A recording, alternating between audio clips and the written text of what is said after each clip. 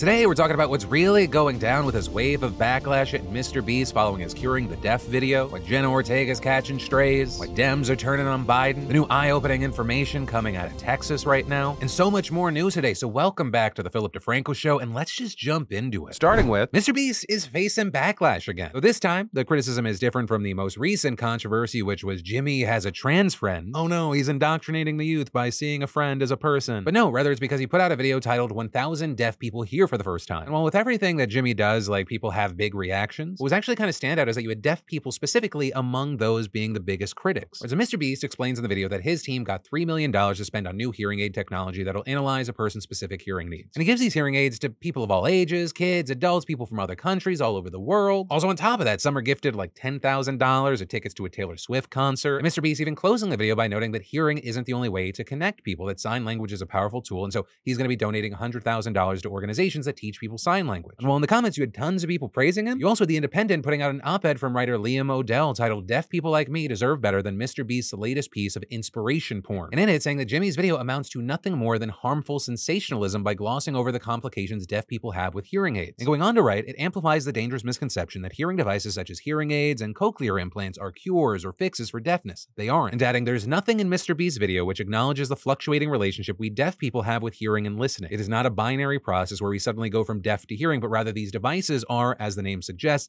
there to aid hearing. And arguing, the video fails to properly emphasize the element of choice deaf people have around whether they want to use them. Some will try hearing aids or receive cochlear implants only to find they aren't the right fit for them. Others will decide not to explore them entirely, and some individuals won't be eligible for them altogether. And the author adding that even though Mr. Beast likely had good intentions, even the most casual and well-meaning actions can be harmful to deaf and disabled people. And with that, you had plenty of people on Twitter seemingly agreeing with those concerns, saying that his video is misleading and that he's just another celebrity using a marginalized group to get clout rather than sharing actual deaf awareness. Though of course you had many people on Mr. Beast's side saying it's unfair for people to criticize him every time he tries to do good. But even if the solution in this video is not the solution for everyone, it's likely changed so many people's lives. And so that's why, of course, with everyone, I'd love to know your thoughts on this story, but also, specifically if you or someone you know is any degree of hearing impaired, and definitely if you're deaf, which, side note, with a quick turnaround to these videos, the closed captioning on these, I know it can sometimes take a few hours. We're still trying to work on that. But I would specifically love to know your thoughts here in those comments down below. And then, it's a big announcement, some of you already know. This week, I'm doing something different for you, because in addition to your regular Monday, Tuesday, Wednesday, Thursday Philip DeFranco show, you're also getting an extra 4 to 10 minute bonus morning news video every morning. It'll look like this. This is actually this morning's. It'll be going live at 9 a.m. Eastern, 6 a.m. Pacific. That way you can start your day and end your day getting filled in. So yeah, if you haven't already today, check out that video. I'll also link to it down below. And I hope you enjoy the videos, because there's always more that I want to talk about. And then, the fallout from the writer's strike has begun. On the logistical and business side, Deadline reported that some studios are suspending their overall deals with TV writers and producers, meaning that tons of writers and showrunners that had deals to make shows for certain studios just got letters saying that their deals are suspended amid the strike, with some also specifying that the compensation they're scheduled to receive has been halted as well. And the studios that have issued these suspensions include Warner Bros., Universal, CBS, and Disney, with Netflix possibly following in the coming days. And all that happening as some studios are facing severe backlash for demanding that showrunners work amid the strike, with Disney and Warner Bros. Specifically sending out letters saying that they are still contractually obligated to perform non-writing duties. So many showrunners would argue they don't have any non-writing duties because at every stage and level of producing, writing's involved. But Disney's letter going as far as to say, you are not excused from performing your duties as a showrunner and/or producer on your series as a result of the WGA strike. Your personal services agreement with the studio requires that you perform your showrunner and/or producing duties even if the WGA attempts to fine you for performing such services during the strike. Right? And saying your duties aren't excused or suspended unless we tell you otherwise might explain why we're seeing some contracts getting cut. Also on top of this, we're already seeing programming interrupted by the strike, with the MTV Movie and TV Awards, which I'm told is still a thing, happening last night, even though host Drew Barrymore dropped out last week in support of the writer's strike. So instead of doing a live show, it was a pre-taped event that the Daily Beast described as an awkward and nearly starless flashback-filled broadcast. And actually, of the stars who did appear via video to accept their awards, plenty gave shoutouts to writers. You're also seeing headlines pop up about big shows stopping production amid the strike, including Stranger Things, with creators saying on Twitter, "Writing does not stop when filming begins. While we're excited to start production with our amazing cast and crew, it is not possible during this strike. We hope a fair deal is reached soon so we can all get back to work. Until then,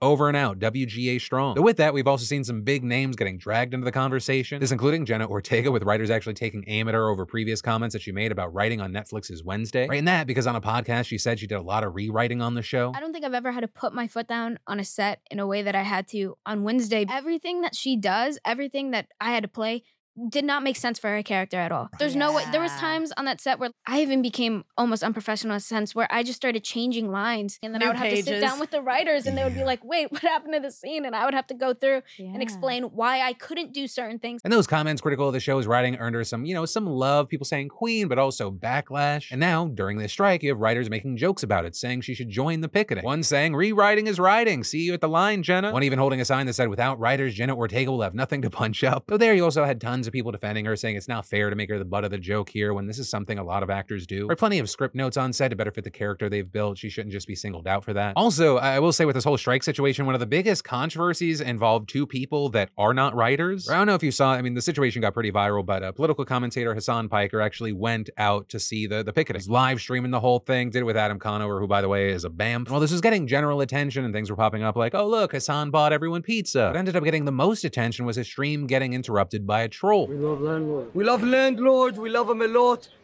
We're all against unions. They're not fair to the corporate companies.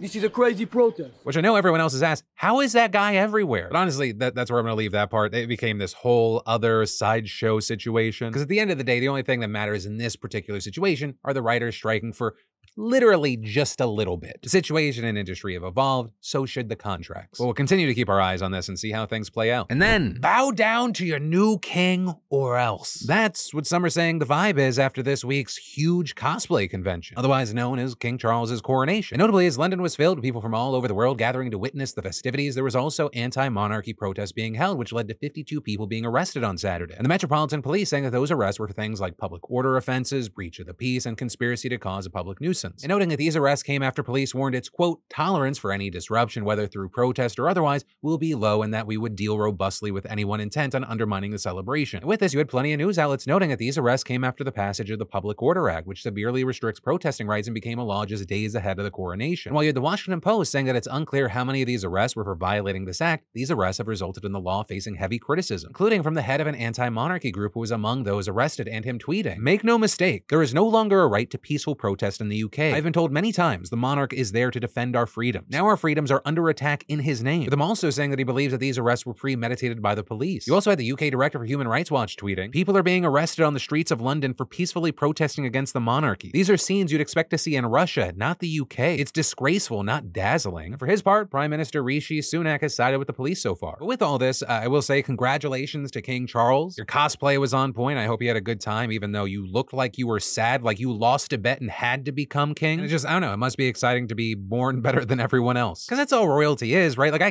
get some people fucking eat that shit up, but I just don't get it. And I know that I might be in the minority here. And then the Democrats have a Joe Biden problem in that not many people like old Joe, with his approval rating not only just now hitting an all-time low, dropping from 42% in February to now 36%, but also a new Washington Post ABC News poll has him trailing 7 points behind former President Trump. And while obviously there are a lot of different factors at play here, a big focus has been on age and health, with Axios reporting that only 32% overall think Biden has the mental sharpness it takes to serve effectively as president, which is down from 51% when people were polled 3 years ago. And on physical health needed to govern, just 33% think Biden at age 80 has it versus 64% for Trump, who's 76. Now, obviously, with all this, we're talking about a poll so far disconnected from when the actual election's going to happen. I mean, the Republicans haven't even had their primary yet, but it doesn't change the fact that you should hear the alarm bells ringing right now. And then Floridians may be driving on radioactive roads soon. This because the Florida legislature just passed a bill that would allow radioactive waste from fertilizer to be used in road construction projects. This even though the EPA prohibits exactly that, citing an unacceptable risk to construction workers, public health, and the environment. But also the thing is, we still don't really know what to do with the waste called phosphogypsum, where we need phosphate to produce many fertilizers even though it leaves behind this waste, and 70% of US phosphate mining is done in Florida. So normally we just dump it and we're like, the kids and the grandkids, they'll deal with it. But I mean, more than 1 million tons of this shit are already stored in piles across a state that are hundreds of acres wide and hundreds of feet tall. And these sites are prone to spills and sinkholes that reportedly threaten Tampa Bay and a local aquifer, which is why a joint statement from conservation groups opposing the bill argues putting radioactive phosphogypsum in roads would let the fertilizer industry off the hook for safely disposing of the millions of tons of dangerous waste it creates each year while generating another cash stream for industry giants. And so for now, we're gonna have to wait to see if Ron DeSantis signs the bill. And then, you've heard farm to table, but have you heard about chef to you? Imagine award-winning chef's meals being delivered right to your door. Well, if that sounds good, that's why you need to know more about today's sponsor, Cook Unity. Cook Unity connects a diverse group of talented chefs chefs who cook delicious, inventive meals from sustainable ingredients in regional micro kitchens, not warehouse production facilities. I'm talking meals you'd find in restaurants delivered to you fully cooked. You just heat them up. So far we've had Chef Ann Thornton's garbanzo and yam coconut quinoa, which was creamy and packed with flavor, and the savory and hearty adobo flank steak by the James Beard-nominated chef Ianat Admoni. And of course, I couldn't not order the Kraft cheeseburger from New York chef John DeLucci. Y'all, with an ever-changing menu, Cook Unity offers a range of meals to fit most dietary preferences, and the subscription is super flexible, making it easy to pause, skip weeks, or cancel anytime. And another cool thing about the service, they text you a heads up before they deliver the meals so you can be sure that someone's around to accept them. So go to cookunity.com/DeFranco, or just click the link in my description and use code DeFranco50 to get 50% off your first order of Cook Unity meals to try them out yourself. And then Phoenix, Arizona is the latest front line in America's war on homelessness. Because downtown, you'll find an enormous encampment known as The Zone with over 900 homeless people sprawled out over some 10 blocks. And last year, you had a group of local business owners suing the city in state court, arguing that it has a responsibility to fix the problem. With plaintiffs like the Old Station Sub Shop, which opened nearly 4 decades ago, saying they've seen conditions worsen drastically over the past few years, with its owners reporting damaged property, needles, and human excrement. With the decreased foot traffic and increased security costs, it's become unaffordable to continue doing business there. So this lawsuit has been described as a last-ditch effort to save their livelihood before they're forced to sell to whoever's willing to buy the devalued property. With this, as vacant office space in the area nearly quadrupled from 2020 to 2022. So what we saw is in March, a judge ruled in favor of the business owners, giving Phoenix until July to bring the area into compliance with public nuisance laws. So this week, city officials would begin clearing out the zone. But with most shelter beds taken each night, it's unclear where people are actually supposed to go. So you got the city moving to convert more hotel rooms and vacant buildings into shelters, as well as build an outdoor campground with security, restrooms, and hand washing stations. But those aren't going to be available right away. And even if they were, many of the zone's inhabitants don't want to leave. Like one 37-year-old woman who ended up homeless after her husband died last year and she couldn't pay the bills on her own. And she refuses to go to a shelter with rules and a curfew because she says she relies on drugs to get through each day. Saying plainly, I'm just trying to keep myself high so I don't have to deal with the pain. Plus, many are reportedly in that zone camp because it's right next door to the nonprofit Human Services campus, where they notably have access to shelter beds that are full on most nights, food, water, and healthcare, all of which are critical during Arizona's scorching summers. Which is why we're seeing that nonprofit CEO arguing that as people are pushed farther from their services, more of them are going to die or get sick, pointing out that more than 700 people experiencing homelessness died last year in Maricopa County, according to officials. Which is why you have critics saying this only pushes the problem out of sight, which is also exactly the reason given by Arizona Governor Katie Hobbs, a Democrat, for vetoing a bill that would have banned tents on public land. With this situation, you also have others fearing that those displaced from the zone will just end up in the city's parks and other neighborhoods instead, and arguing instead the solution is to tackle the real problem, rising housing prices. Right? Because reportedly many unhoused people actually have jobs or receive government assistance, but they still can't afford rent. So there's a situation where the homeless population in the Phoenix area has grown by 46%, and this as the city has half as many shelter beds as homeless people. But also for the business people getting squeezed here, they feel like they have no choice, and the lawyers here say that their lawsuit could be a model for cities across the country. A prospect that many businesses are going to find interesting, but also many activists find scary. But also a key takeaway here is we've already seen some states move forward with laws clamping down on the homeless. Right, so we have some insight. Like Tennessee, which banned anyone from pitching a tent on public land outside designated campsites last year, a move that's been criticized as essentially criminalizing homelessness. This on top of similar bills in Missouri, Georgia, and Texas. And as it turns out, behind many of these efforts is an Austin-based think tank known as the Cicero Institute, which was created by the billionaire and co-founder of the tech giant Palantir, Joe Lonsdale. And it spent the past several years pushing states to adopt its model legislation that punishes public camping with jail time and fines, with critics arguing this is absolutely horrible because a criminal record actually makes it harder for people to find permanent housing and employment, not easier. But with this news, and as we wait to see what happens in the Phoenix area this week, I have to ask you, what are your thoughts here? And then, state Republicans are once again kicking lawmakers out of their legislature, though I will say this time it's for a way better reason than a trans person said something they didn't like. With the Texas House Committee recommending on Saturday that State Representative Brian Slayton be removed from office after investigating an alleged sexual assault against a 19-year-old aide, with them finding that Slayton had invited her to his Austin residence, gave her alcohol, and then had sex. And with that, Slayton's lawyers not denying the allegations, instead arguing that the committee shouldn't even be investigating the allegations since they happened at his Austin residence rather than at work. But that said, with this situation on top of facing expulsion, the committee's pretty sure Slayton also committed 3 Class A misdemeanors, right? Providing alcohol to a minor, abuse of official capacity, and official oppression for intentionally subjecting another to sexual harassment. And honestly, he's lucky that's all, because they also concluded that the victim, quote, could not effectively consent to intercourse and could not indicate whether Slayton's conduct was welcome or unwelcome. Which, I mean, let's call a spade here. That sounds like a really long way of saying that he sexually assaulted her. That said, it's unclear right now when exactly a vote on his expulsion is going to happen, but fellow Republicans have already submitted a resolution to get him out. And then immigration and the border, we've been saying for weeks, gonna be massive news starting especially this week. And we're already seeing it because major Texas border towns have declared a state of emergency ahead of Title 42 expiring this Thursday. We talked a little bit about it last week, but those are the provisions that President Trump put in place that limited immigration during the pandemic. And with its expiration just a few days away, border towns fear that they're going to be overwhelmed by a huge influx of migrants. And those fears aren't exactly unsubstantiated, with the U.S. Customs and Border Patrol saying that they've already already seen a substantial rise in encounters at the border and that upwards of tens of thousands are already at the border, although I've seen some conservatives claim that it's hundreds and hundreds of thousands. Now, for its part, the Biden administration has tried to reassure border residents, with the Department of Homeland Security Secretary Alejandro Mayorkas stressing in Brownsville late last week,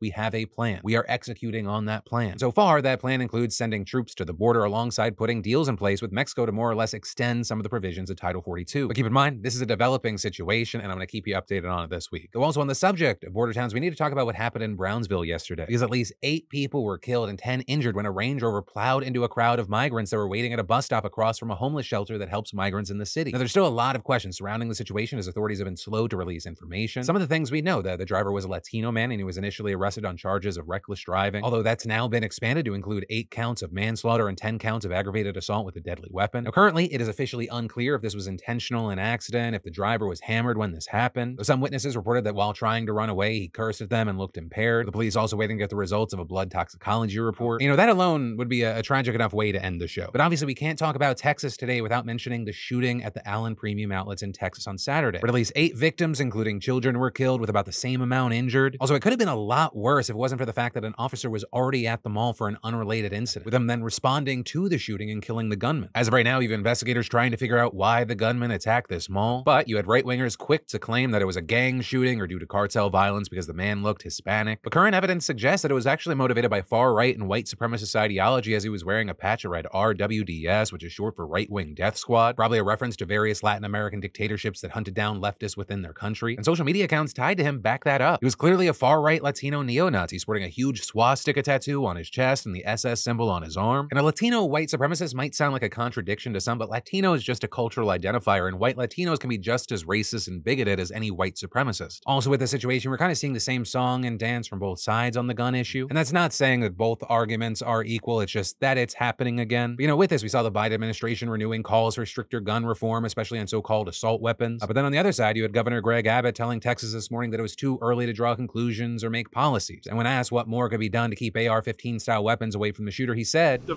first step to leading to some type of resolution here, as well as providing information about the response needed from the state of Texas, is to know exactly why and how this happened. I believe in the coming days, the public will be much better informed about why and how this happened, and that will inform us as Texas leaders about next steps to take to try to prevent crimes like this from taking place in the future." You know, not really answering the question at all. You know, I don't know what to do with this news, because it feels like over the years, the only thing that's changed is like my opinion on the matter. I normally have felt like there's almost no way that things are going to change, but now I feel like things are definitely just not going to change. Like, both sides are on completely different planets on this issue, and no amount of hearing stories about, or in this instance, seeing fucking video of dead children seems to be moving the needle for anybody. And unfortunately, that is the note that we're ending today's show on. But what I will say here, remember, today and this week, in addition to getting your full Philip DeFranco show, which is what you're watching right now, I've been uploading a morning news video. I uploaded the first this morning. It's about America's Secret Wars. Link in the description and also on the screen here. But as always, my name's Philip DeFranco. You've just been filled in. I love yo faces, and I'll see you tomorrow.